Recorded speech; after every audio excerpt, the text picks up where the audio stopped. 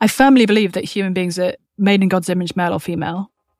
But at the same time as I can believe all those things, I can also sit down with somebody and say, I would love to hear your story and how your experience of gender dysphoria looks like and feels like, because it's not an experience that I've had myself.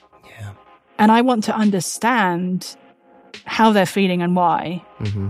And to acknowledge that some people do feel profound discomfort with their biological sex is not the same as sort of affirming transgender identity or suggesting that it would be right for them to transition.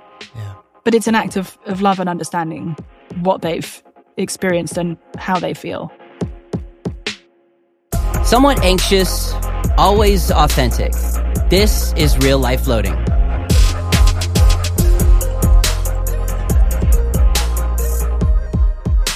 I'm your host, Shelby Abbott. And even though this is a podcast, I want to come alongside you as a friend and help you walk closely with God in the humor and hardship of life. So today is part 2 of my time with author, speaker, and apologist, Rebecca McLaughlin. If you didn't get a chance to listen to part 1, for sure go back and do so. But today, Rebecca and I are going to get into the thick of some really important stuff.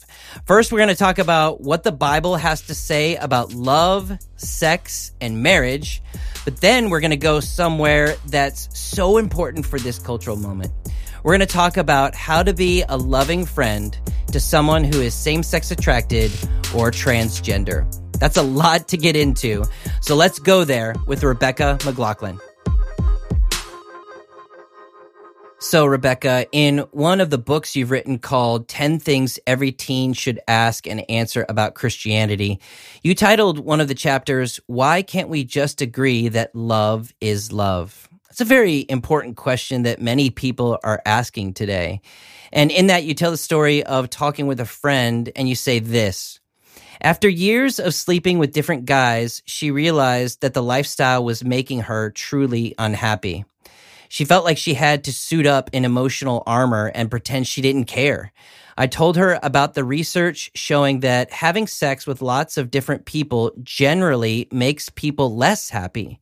She felt frustrated and asked, why wasn't I told this in high school?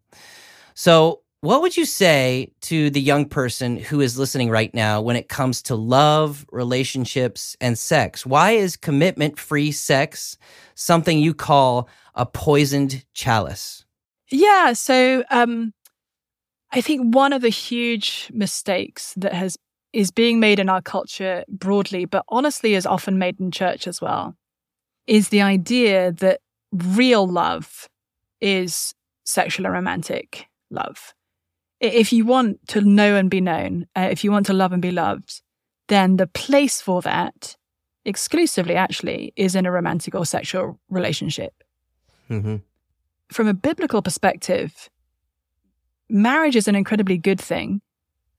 And Christian marriage was very countercultural and surprising in the first century world where, yes, women were typically expected to be faithful to their husbands, but husbands, Greek and Roman husbands, were not expected to be faithful to their wives at all. I mean, it was perfectly fine for them to sleep with other women, with prostitutes, with other men, with slaves, male or female.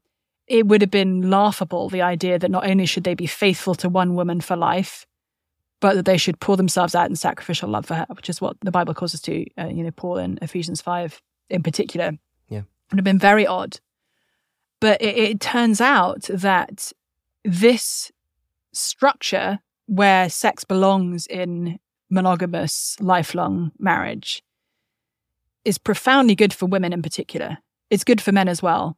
But there's a lot of evidence at this point that having multiple sexual relationships for women in particular is correlated with lower levels of mental health, higher levels of depression and suicidal ideation and drug abuse and alcoholism.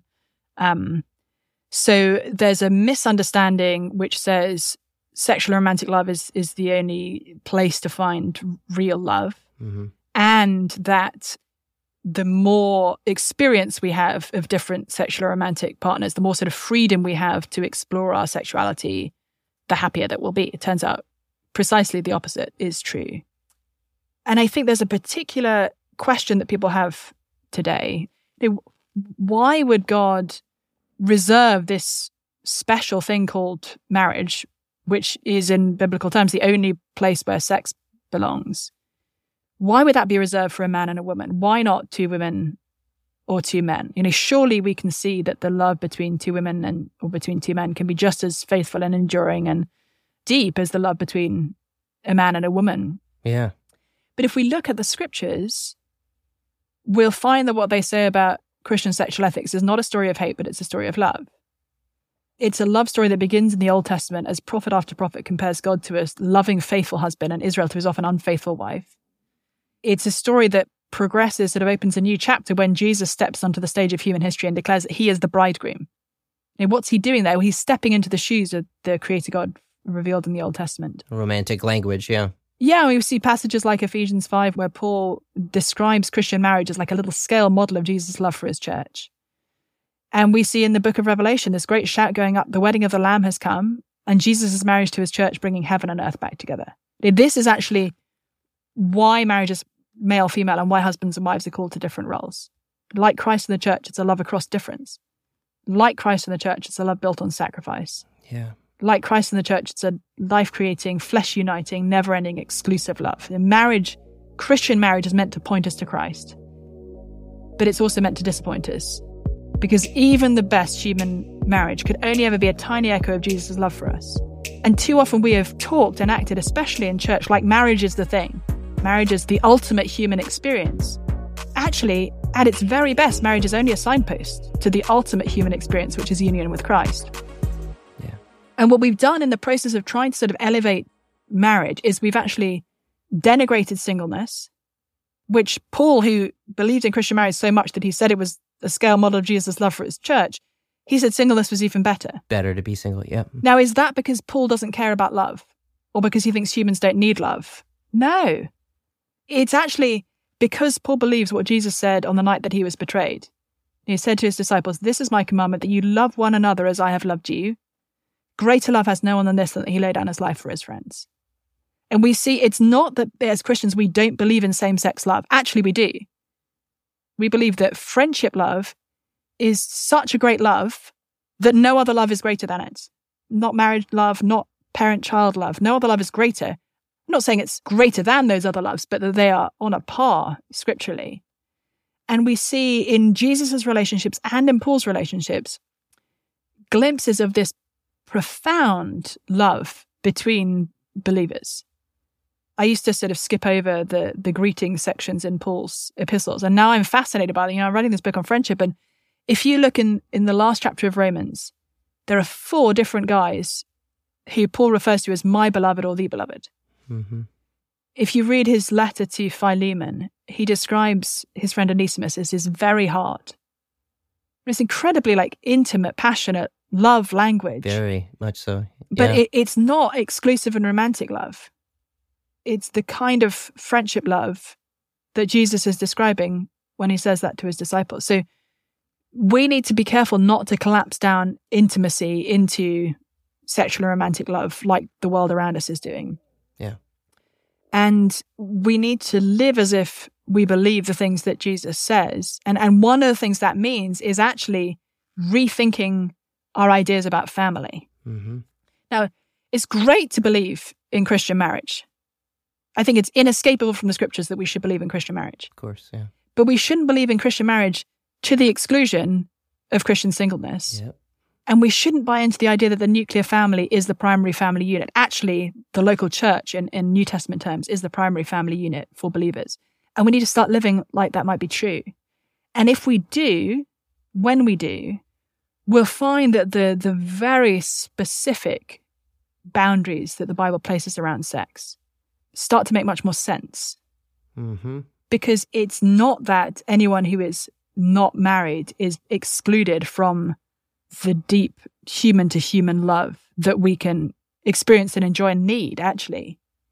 It's that we get glimpses of God's love for us in different kinds of relationships. So, the modern mantra that love is love, I would say, no, God is love, and he gives us glimpses of his love through different kinds of human relationship, whether it's husband-wife, whether it's parent-child, whether it's friend-to-friend. Yeah.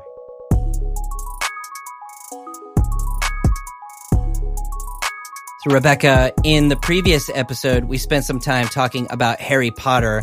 And in one of your books, you used the story of Neville Longbottom in the first Harry Potter to illustrate that loving someone means telling them when you think they're making the wrong or right decision. Mm-hmm. So why is it so important when everything in our culture right now communicates the opposite of that? Namely, if you love me, you'll always agree with me.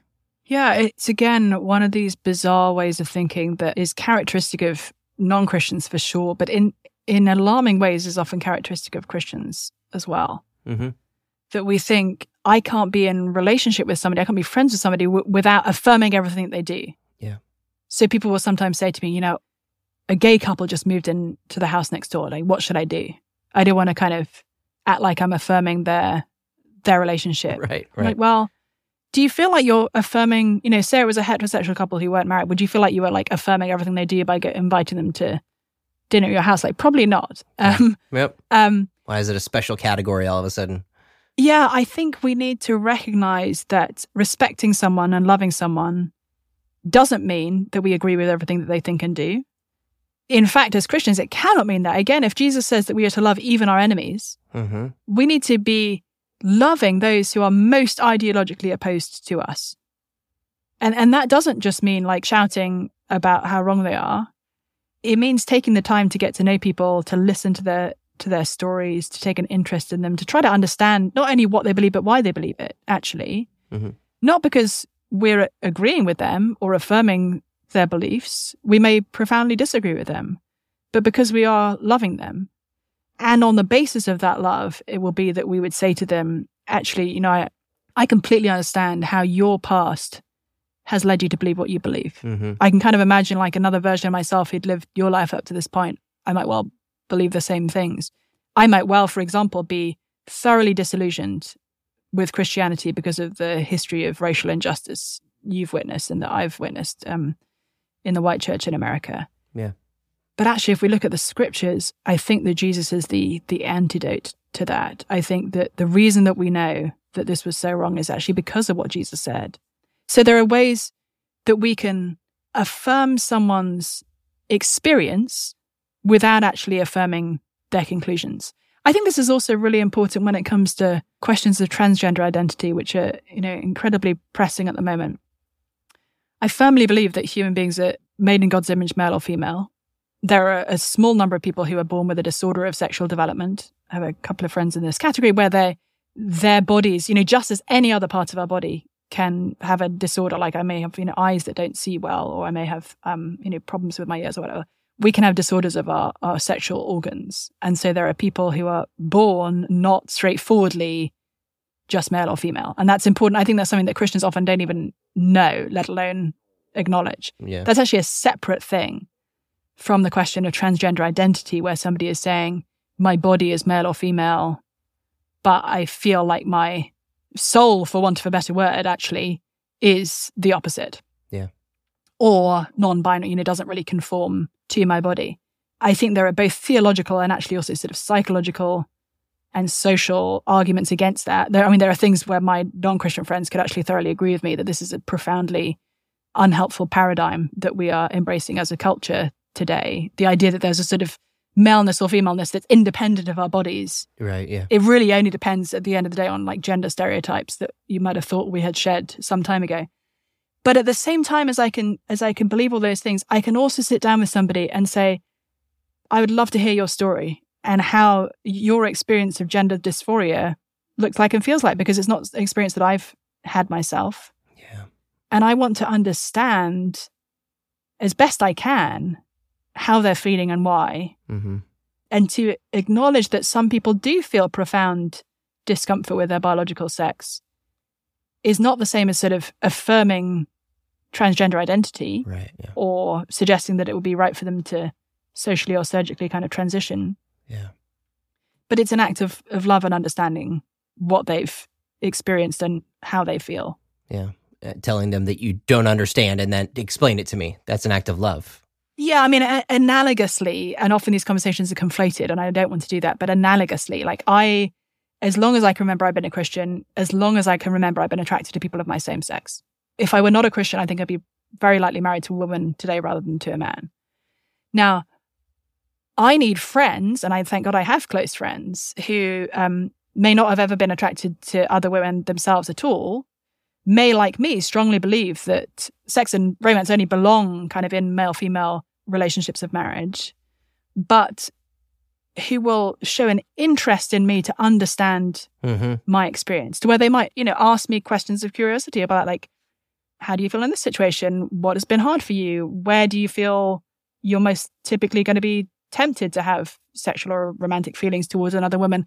Those are questions that we can ask in a spirit of kind of wanting to love and understand our friends, just as you might have a male friend who said, hey, you've talked about times when you are tempted toward lust towards someone who's not your wife. Like, I'd love to sort of understand more of like what tends to trigger that, like the ways that they could understand you better in order to help you better as a brother in Christ. It's not the same as affirming. Yeah, it's building one another up, sharpening one another. Yeah, it's counseling, really. It really is counseling. When someone asks you a bunch of questions like that, don't you feel like, well, I feel not only cared for, but I feel like healthier. I feel like my heart and my mind and my soul are in a better place just because they ask questions and listen to the answers. Yeah, and I don't need friends. And in fact, I specifically don't want Christian friends, who want to affirm my same-sex attraction. Yeah. Like in the sense of saying, actually, I think it would be a great idea if you divorced your husband of 15 years who you love very much and like pursued a relationship with another woman, because that would be your more authentic self. That's not what I need or desire from Christian friends. Quite the opposite. And now it's time for 3 dots, 3 thoughts on real life floating. We'll get back to my time with Rebecca in just a second, but this is where I share 3 simple ideas that could potentially change your life, or at least slightly improve it. Thought 1. The next time you empty and then progressively begin to load your dishwasher, if you have one, I recommend that you do something a bit different than what you might have done in the past. Put all your used knives, forks, and spoons into separate containers, but with the like utensil.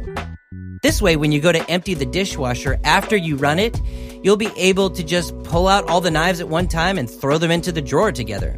And then pull out all the forks and throw them in. It'll save you time and the annoyance of poking around and separating them when they're clean. Thought 2. It's wintertime, and depending on where you live, winter can often mean snow. And for a young person like you, snow means sledding. And that, of course, means, well, you need a sled. But I'm young and broke and I don't have enough money for a sled, you say. Well, don't worry. Here are a few sled alternatives for you if snow arrives at your nearest big hill. 1, an inflatable tube you used in the pool last summer. 2, a giant piece of cardboard. 3, maybe a laundry basket. 4, and my personal favorite, a stolen and then promptly returned lunch tray from a high school or university cafeteria. Again, please return what you borrow. Stealing is wrong. See Exodus 20:15 in the Old Testament. Thought 3. When you think about a gym, you know that it's for the physically fit and for people who are out of shape and trying to get physically fit. There's all kinds of people in the gym who are at various levels of being in shape, and we don't think it's weird at all for them to be mingling around and working out together in the same environment. Why is it then that we can sometimes think that the church, or maybe a student ministry, is an environment for only the spiritually fit or the spiritually mature? Why do we have this lingering idea that church isn't for someone who's new to Christianity or someone who doesn't yet believe or for someone who's struggling in their walk with God? Why do we think that once we enter a church setting, everyone has to be totally spiritually ripped?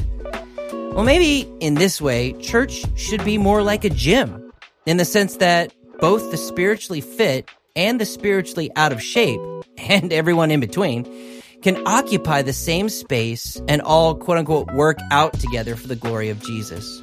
Remember, it's all about Christ, not us.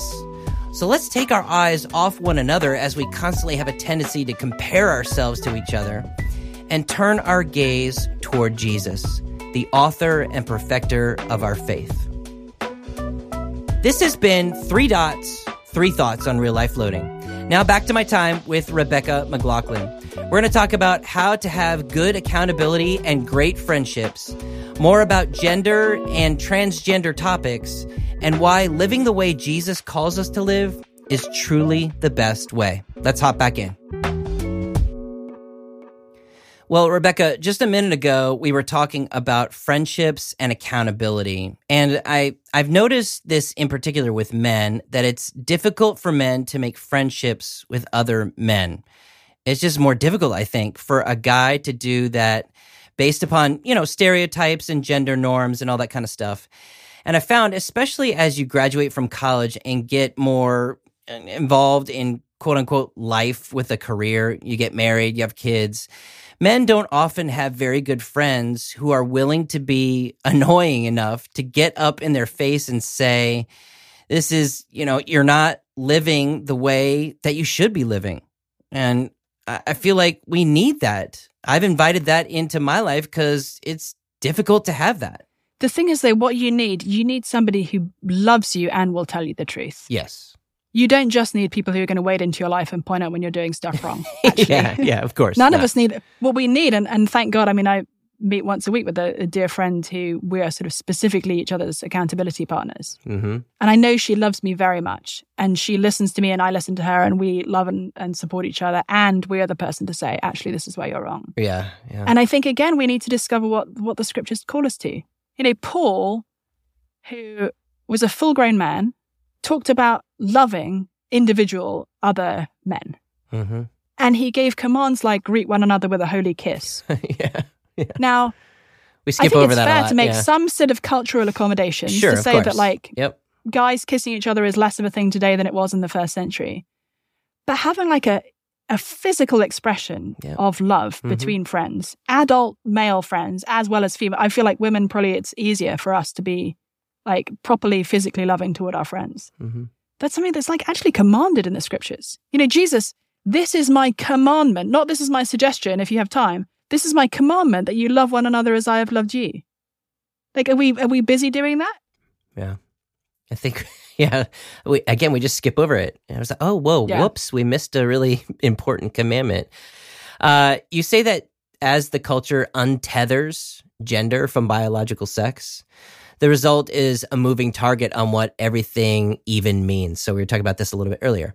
And then you say, stripped of belief in a creator God, modern secular thinking cannot give us a coherent account of what a human being is, why we are more than a collection of cells, or how we are any different from animals. No wonder it can't tell us what it means to be male or female. So that's your quote.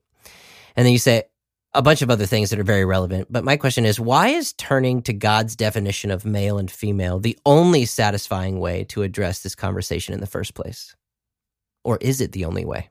Yeah, it's sort of fascinating and troubling at the moment, because as culture at large, we're trying this experiment of divorcing man and woman from our biological selves, from our sexed bodies. Yeah. To where many would say, were you as a biological male to identify as a woman, you would be as much a woman as I am. The sort of mantra, trans women are women. Mm-hmm. Now, if we make that statement, trans women are women, we actually don't know what the word woman means. Right. We have no stable definition for it, because it is specifically not my sexed body. Like me as a biological female, that's not what a woman is. Mm-hmm. Because in actual fact, if you extract our biology from the equation, all we have left is stereotypes. Yeah. And again, there is a sense in which we Christians have actually been somewhat kind of complicit in setting this scenario up. Because how so? Whereas the scriptures do say that we are made male and female in the image of God, and whereas the scriptures do say that in certain situations, men and women are actually called to different roles. Marriage is an example in Ephesians 5. Wives are called to submit to their husbands. Husbands are called to love their wives as Christ loved the church and gave himself up for her. Yes. Side note, that is no mandate for spousal abuse. Right. Quite the opposite, actually. Yes. So we recognize God made our bodies a certain way. We recognize that God has called us to different roles in certain circumstances.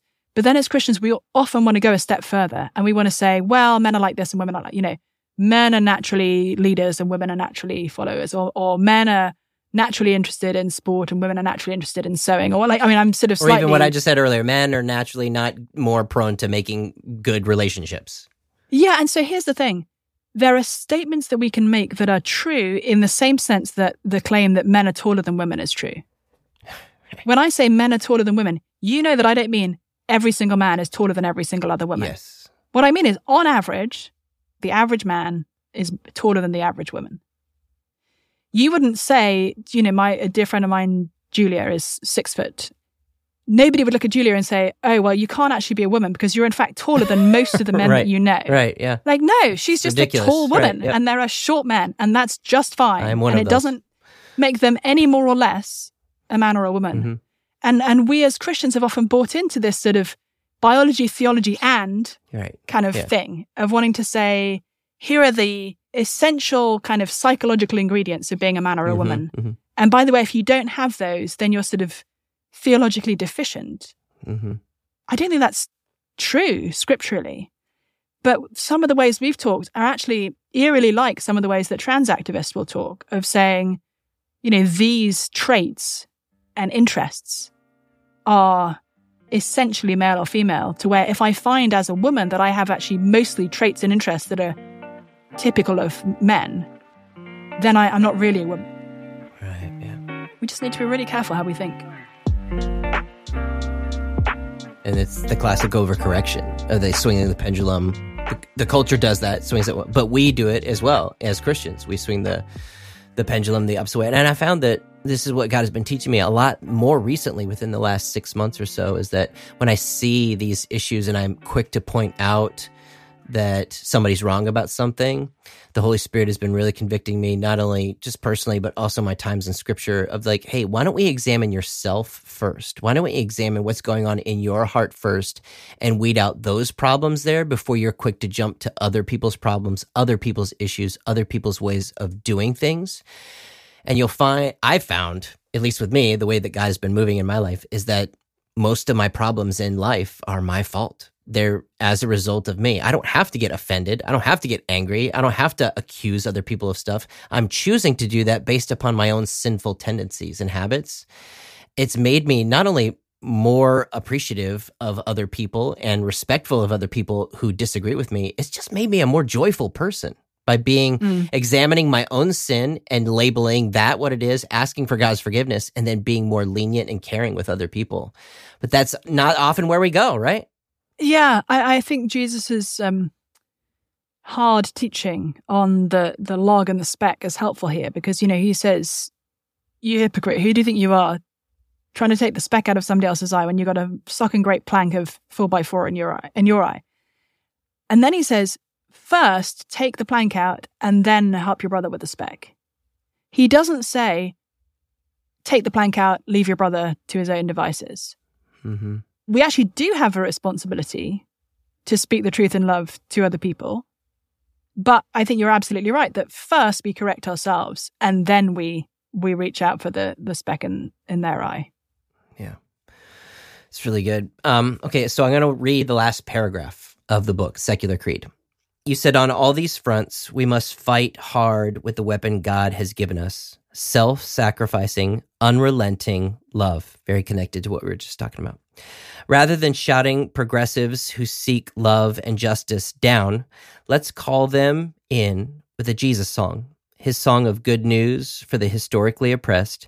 His song of love across racial and ethnic difference.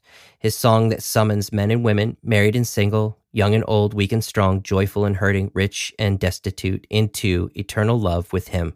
Let's fight with love and sing the song with which we'll one day overcome. And then you say, can you hear it? So my question is, why is love the answer? Because Jesus models and commands that. And the other New Testament authors model and command that too. I love how the Apostle Peter says that we should always be ready to give a reason for the hope that we have, but that we should do so with gentleness and respect. Our move toward other people should always be on the basis of love, because that was the basis on which Jesus moved toward us. Paul calls us to welcome one another as Christ has welcomed us. And that's not to fail to recognize the sin in other people. Actually, Jesus loved us when we were sinners. And as sinners today, he loves us. Yes. It's not to say love only means affirming everything that somebody says and does. That's not the kind of love that I need from other people, nor is it the kind of love that I want to give. Right.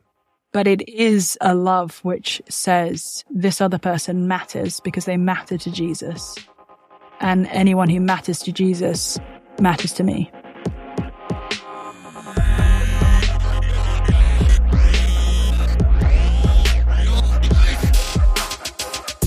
Anyone who matters to Jesus should matter to me, and all people matter to Jesus. So let's love them in the way God calls us to love people. This is varsity level Jesus stuff, guys. I loved my time with Rebecca, and I hope you did too. Again, if you didn't get a chance to hear part 1 of our conversation, be sure to go back and listen to it wherever you get your podcasts. You won't regret spending the 30 minutes doing so. And if this episode with Rebecca McLaughlin was helpful for you, I'd love for you to share today's podcast with a friend. It can really advance what we're doing, too, with Real Life Loading if you'd rate and review us while you're there. And it's moderately easy to find us on our social channels. Just search for Real Life Loading or look for our link tree in the show notes. I want to thank everyone on the Real Life Loading team, Caitlin, Jarrett, Josh, Chloe, and Bruce. I'm Shelby Abbott. I'll see you back next time on Real Life Loading. Real Life Loading is a production of Family Life, a crew ministry, helping you pursue the relationships that matter most.